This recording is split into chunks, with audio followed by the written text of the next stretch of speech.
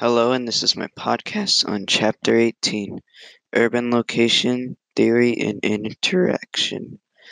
Something I found interesting was how when African Americans moved to the north in search of jobs, white people fled or moved to the suburbs. I found this interesting because it shows how people were afraid of them, even though they said they had come to accept them into our society and put aside their racial differences, they really hadn't yet. They still feared them. Another thing I found interesting was primate cities are a central hub for services and needs in a country. It intrigued me because it seemed like something only found in less developed countries at first, but it's present in some NDCs as well, such as the UK.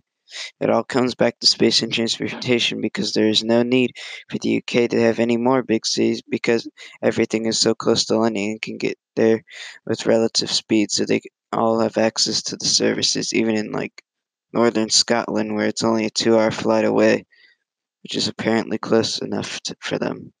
I believe that transportation is the biggest factor in determining how countries, cities, and populations function.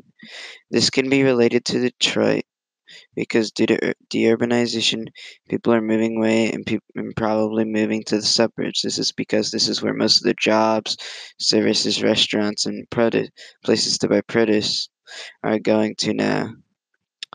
Things have shifted from cities to suburbs over time. If I were to create a book cover for this chapter, it'd be of a group of people living in the suburbs with a thought bubble of the city they abandoned. Cities are out, suburbs are in.